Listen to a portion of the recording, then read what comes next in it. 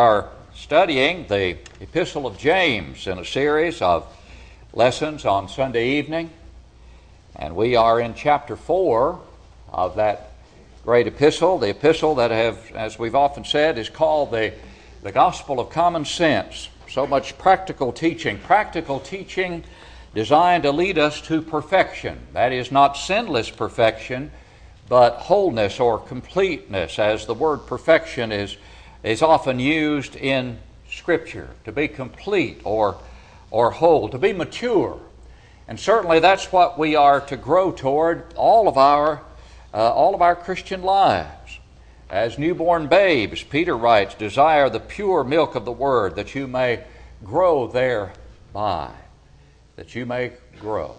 We have a new brother in Christ tonight, Keith Ferris, and he has a great attitude and so excited, and we certainly pray that he will feed upon the Word of God, and I'm confident that he will, and grow, as we're all in a growth process. We never reach the point where we stop growing, where we say, well, I've grown enough now, I'm ready to level off. No, we reach maturity and stability in Christ, but we still study and we still apply ourselves to spiritual growth. And in this great epistle of James, there is much to feed upon to produce that growth in all of us as children of God. James deals a great deal with the tongue, and we've already seen passages where James has emphasized the tongue as an unruly evil, the importance of controlling the tongue. And in chapter 4, at our juncture where we are now in this chapter,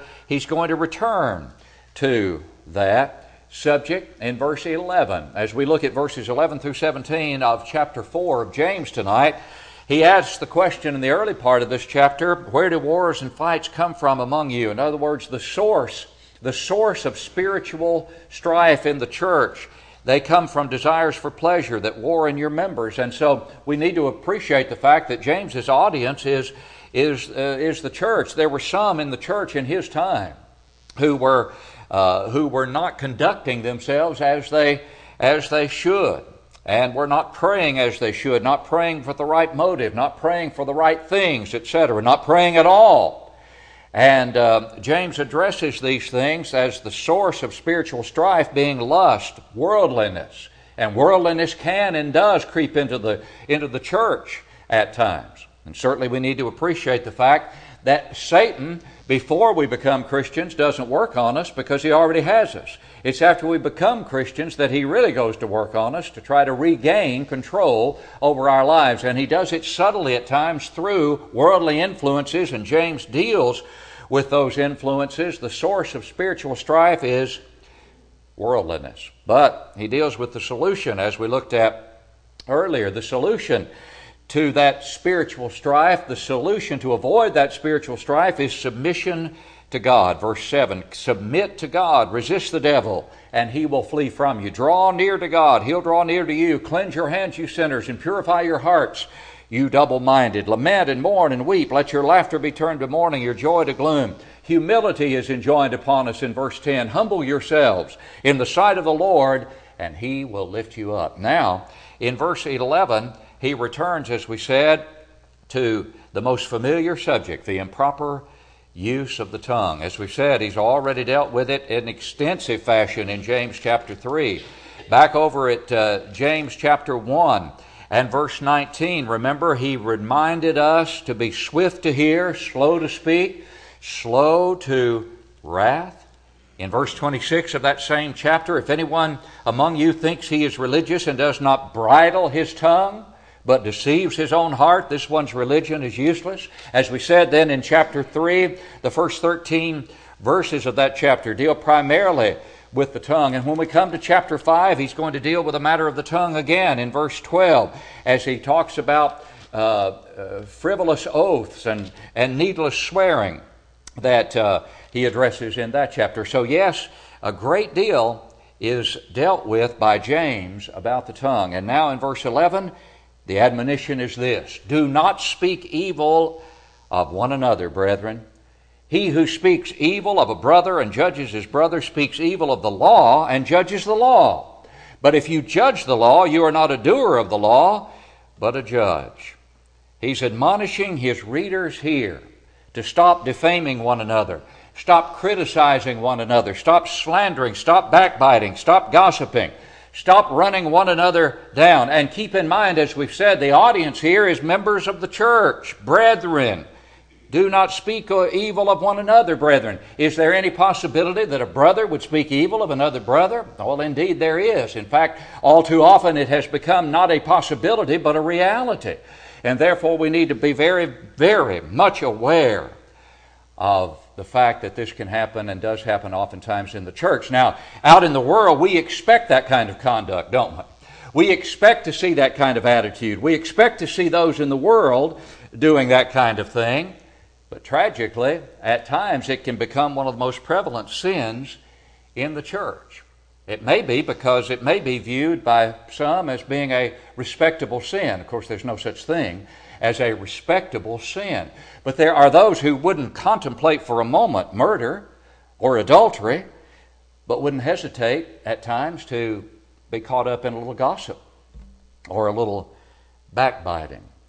And so we need to see the seriousness of what James writes, but also of what permeates the New Testament in terms of the importance of our words and the use of the tongue. Look at a passage, for example, in Matthew chapter 12. In verse 36 beginning, the Lord here says, "But I say to you that for every idle word men may speak, they will give account of it in the day of judgment. For by your words you will be justified, and by your words you will be condemned." Now, the Lord is not saying that only by our words will we be justified or condemned. Obviously, our actions come into play, don't they?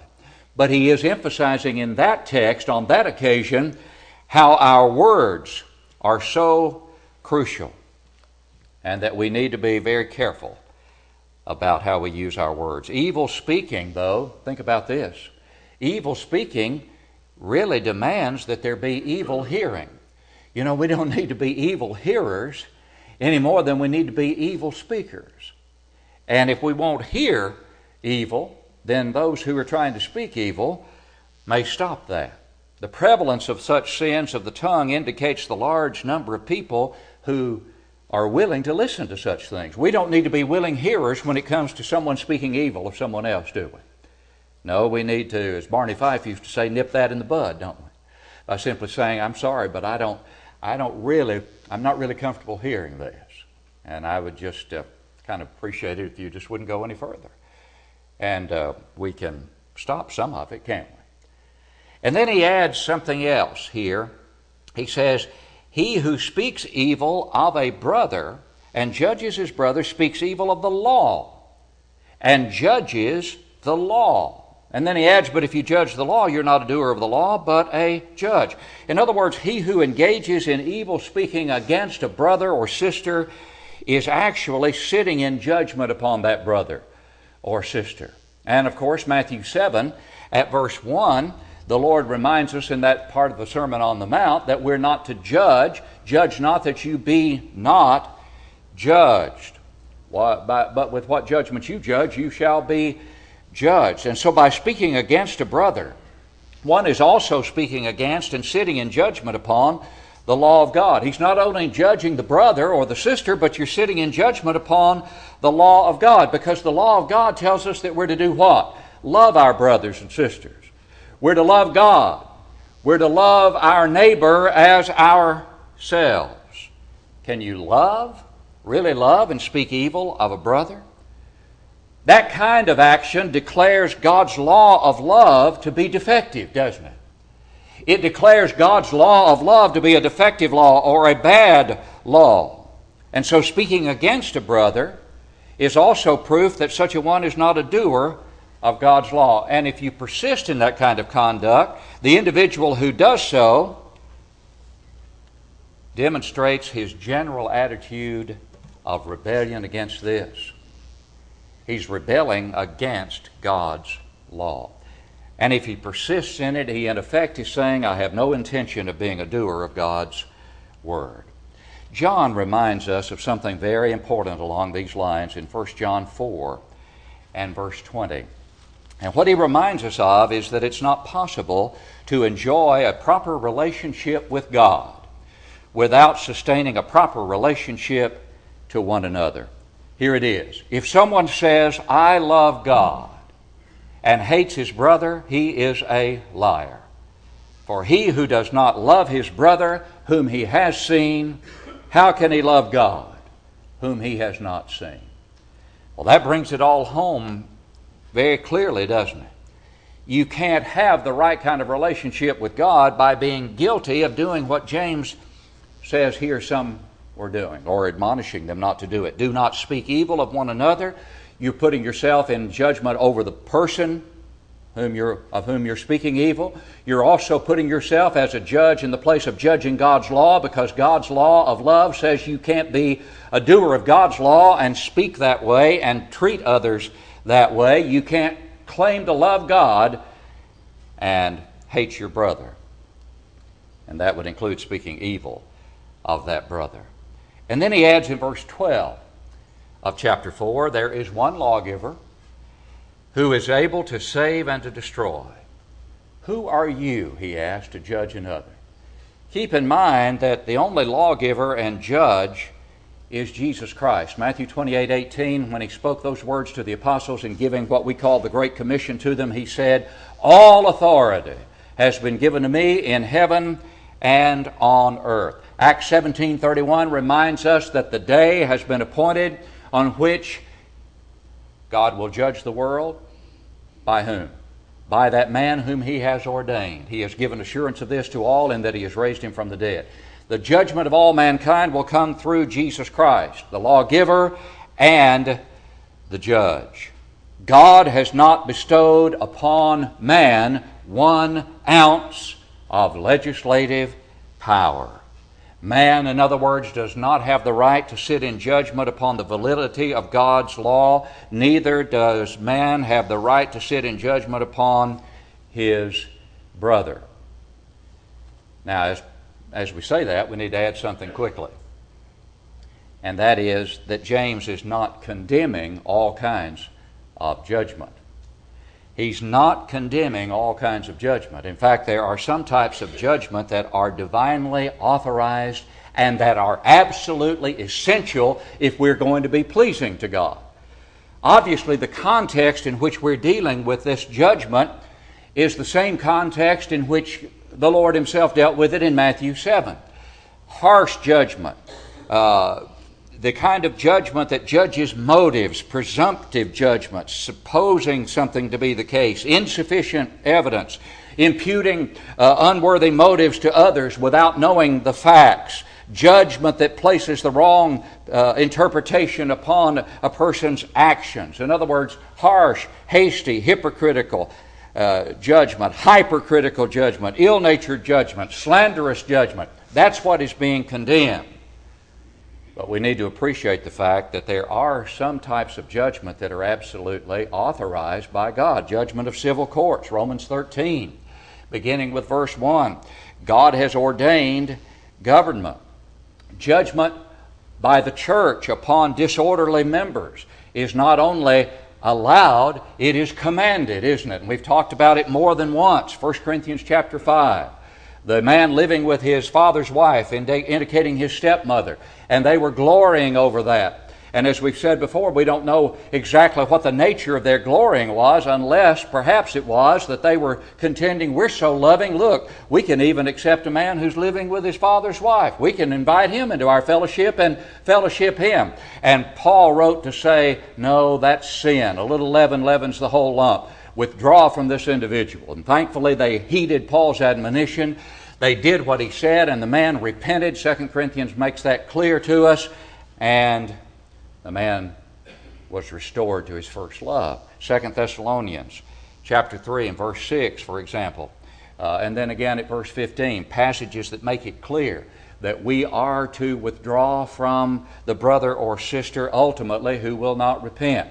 Withdrawal is not the beginning of the disciplinary process, but it is the culmination of that process, the final act of what? Love, designed to bring home that wayward soul, that wandering sheep.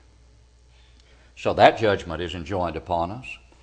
And also recognizing and disapproving of the faults and the sins of others is also approved by God. Luke 17:3, Jesus said, if your brother sins against you, what? If your brother sins against you, rebuke him. Rebuke him. That's judgment, isn't it? And if he repents, forgive him. Galatians 6 and verse 1. Brethren, if anyone is overtaken in a trespass, you who are spiritual, what? Restore such a one.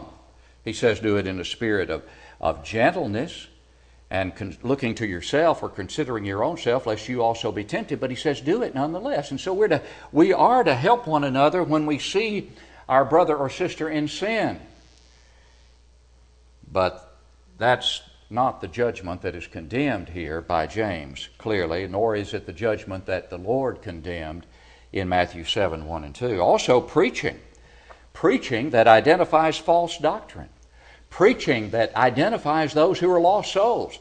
That is enjoined upon us, isn't it? That's enjoined upon us. We are to preach against error, false teaching. We're to do it in a spirit of love.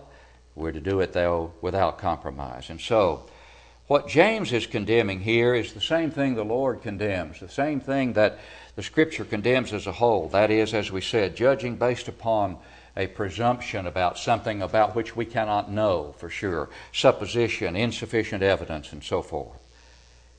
But this is the very type of judgment that's engaged in by those who speak evil of others. And James says, you don't have a right to do that. You don't have a right to do that. Now, beginning at verse 13, we find in these passages, James deals with the sin of presumptive confidence in oneself. He deals with the sin of secularism, if you will. In other words, planning and acting without ever taking God into account. He deals with the arrogance of self-sufficiency, of failing to do good in these final verses. Notice what he writes. Come now, you who say today or tomorrow we will go to such and such a city, spend a year there, buy and sell, and make a profit. Whereas you do not know what will happen tomorrow. For what is your life? It is even a vapor that appears for a little time and then vanishes away. Instead, you ought to say, if the Lord wills, we shall live and do this or that. But now you boast in your arrogance. All such boasting is evil. Therefore, to him who knows to do good and does not do it, to him it is sin. As we said, James here describes in these passages people that are so absorbed in making a living, they have neglected to make a life. They've neglected to make a life. They have no room for God. They're immersed, totally immersed in secular activities. Have you ever known anyone who was that way, who was just so caught up with the things of the world, so caught up with making a living that he or she failed to make a life? He really pictures the Jewish merchants of that day engaged in trade. And the Jews were the great traders of the ancient world. They traveled from city to city to carry on their business. And you might picture just such a man. He's looking at his map, he's making his plans, but he leaves God out of those plans. Now, we need to add, again, as we did with the caveat about judging, that James doesn't say that there's anything wrong with making plans. He's not saying forget plans, just live as you will day to day, let que sera, sera, is the old song by Doris Day said, que sera, sera, whatever will be, will be. No, he's not saying that there's something wrong with making plans. It's fine to make plans. He's not denouncing a desire to make money. He's not saying that it's wrong to try to make money. It's the love of money, remember, that's the root of all kinds of evil, 1 Timothy 6 and verse 10. Not money itself. Money can be properly used and is being properly used by many right here in this congregation who are giving of their means as they have prospered to carry on the work of the Lord. And obviously there's been a great deal of good that has been done by those who have been blessed by God with the means to do that good. Nor is he forbidding the formation of business enterprises, even business enterprises that involve long-range plans. In fact, goal setting is something that's very much a valuable part of any business, of counting the cost and setting goals, short-range goals, midterm goals, long-range goals for your company or for your business. And what's wrong with that as far as the church is concerned? Not only is there nothing wrong with it, I believe there's everything right about it. I believe the church needs to be involved in short-term goals and mid-range goals and long-term goals. And I have been asked to speak in a workshop years ago on that very subject, as a matter of fact. And so, obviously, he's not forbidding goal setting and plan making. But what is under condemnation is that all of this, on their part, had neglected to include God in their plans. There were those who were living as if time and the future were their own personal possessions, and nothing or no one could change that. No one could take that away from them. But we have to remember that our plans are subject to God's intervention and God's alterations. You know, biblical teaching regarding miracles is confined to the first and second centuries until that which is perfect or complete had come, and then the miraculous was no more because it was no longer needed, of course.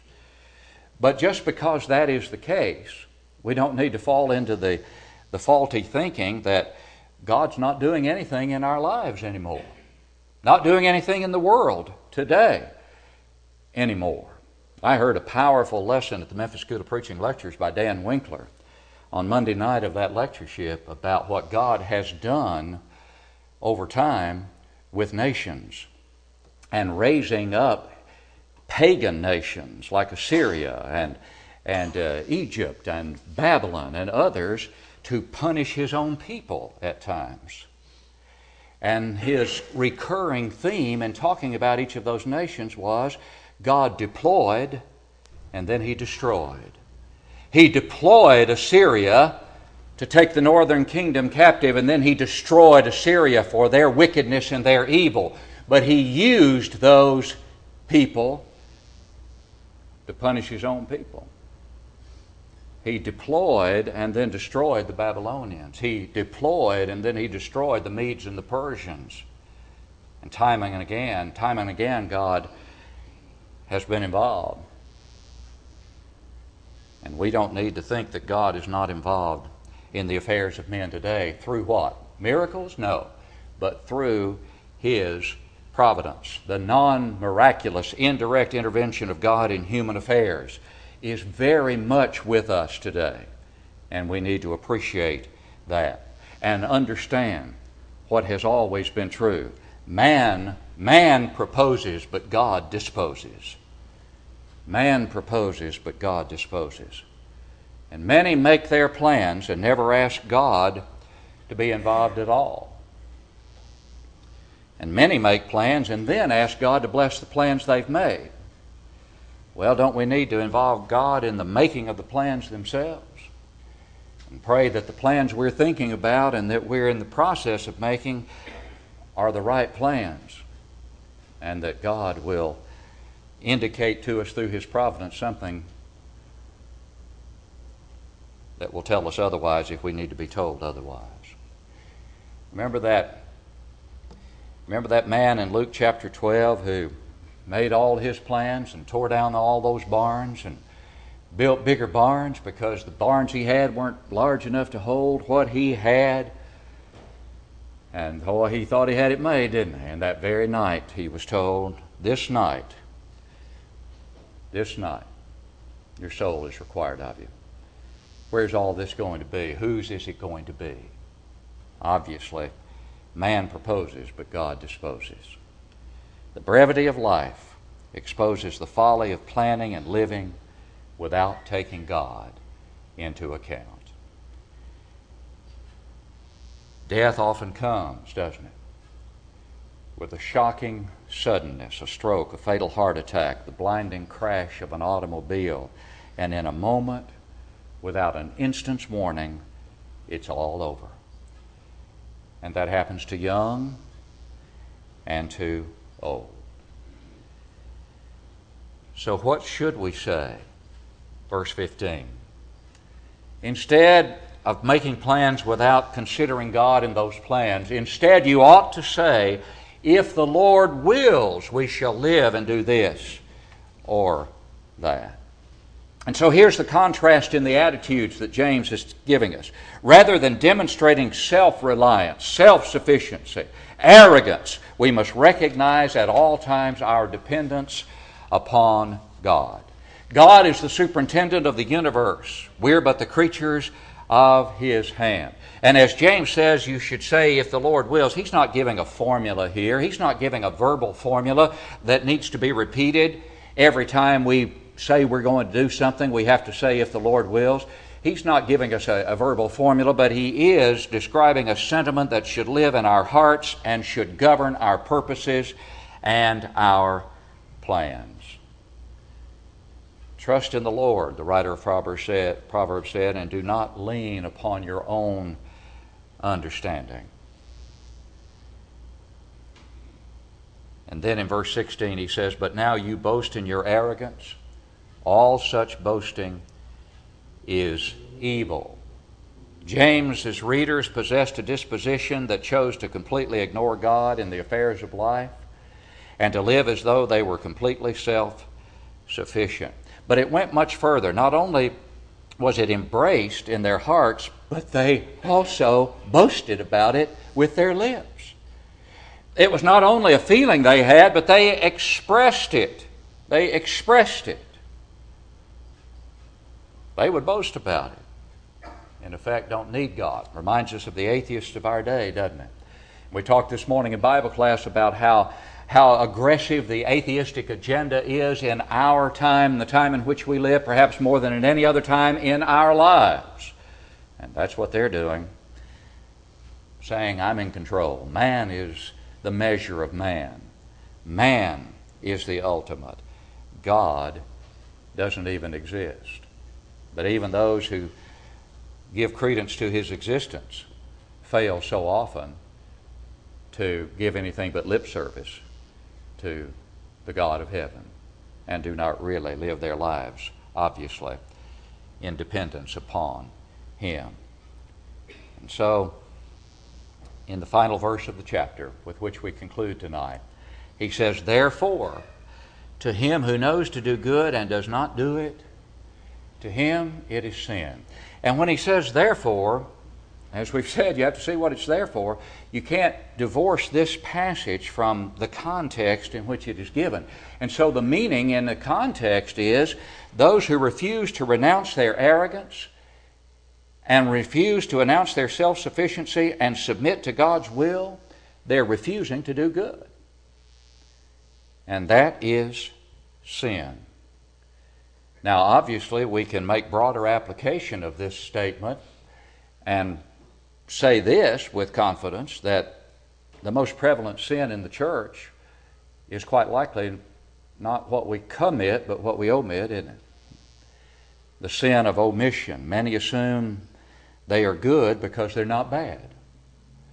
If I'm not bad, then I must be good.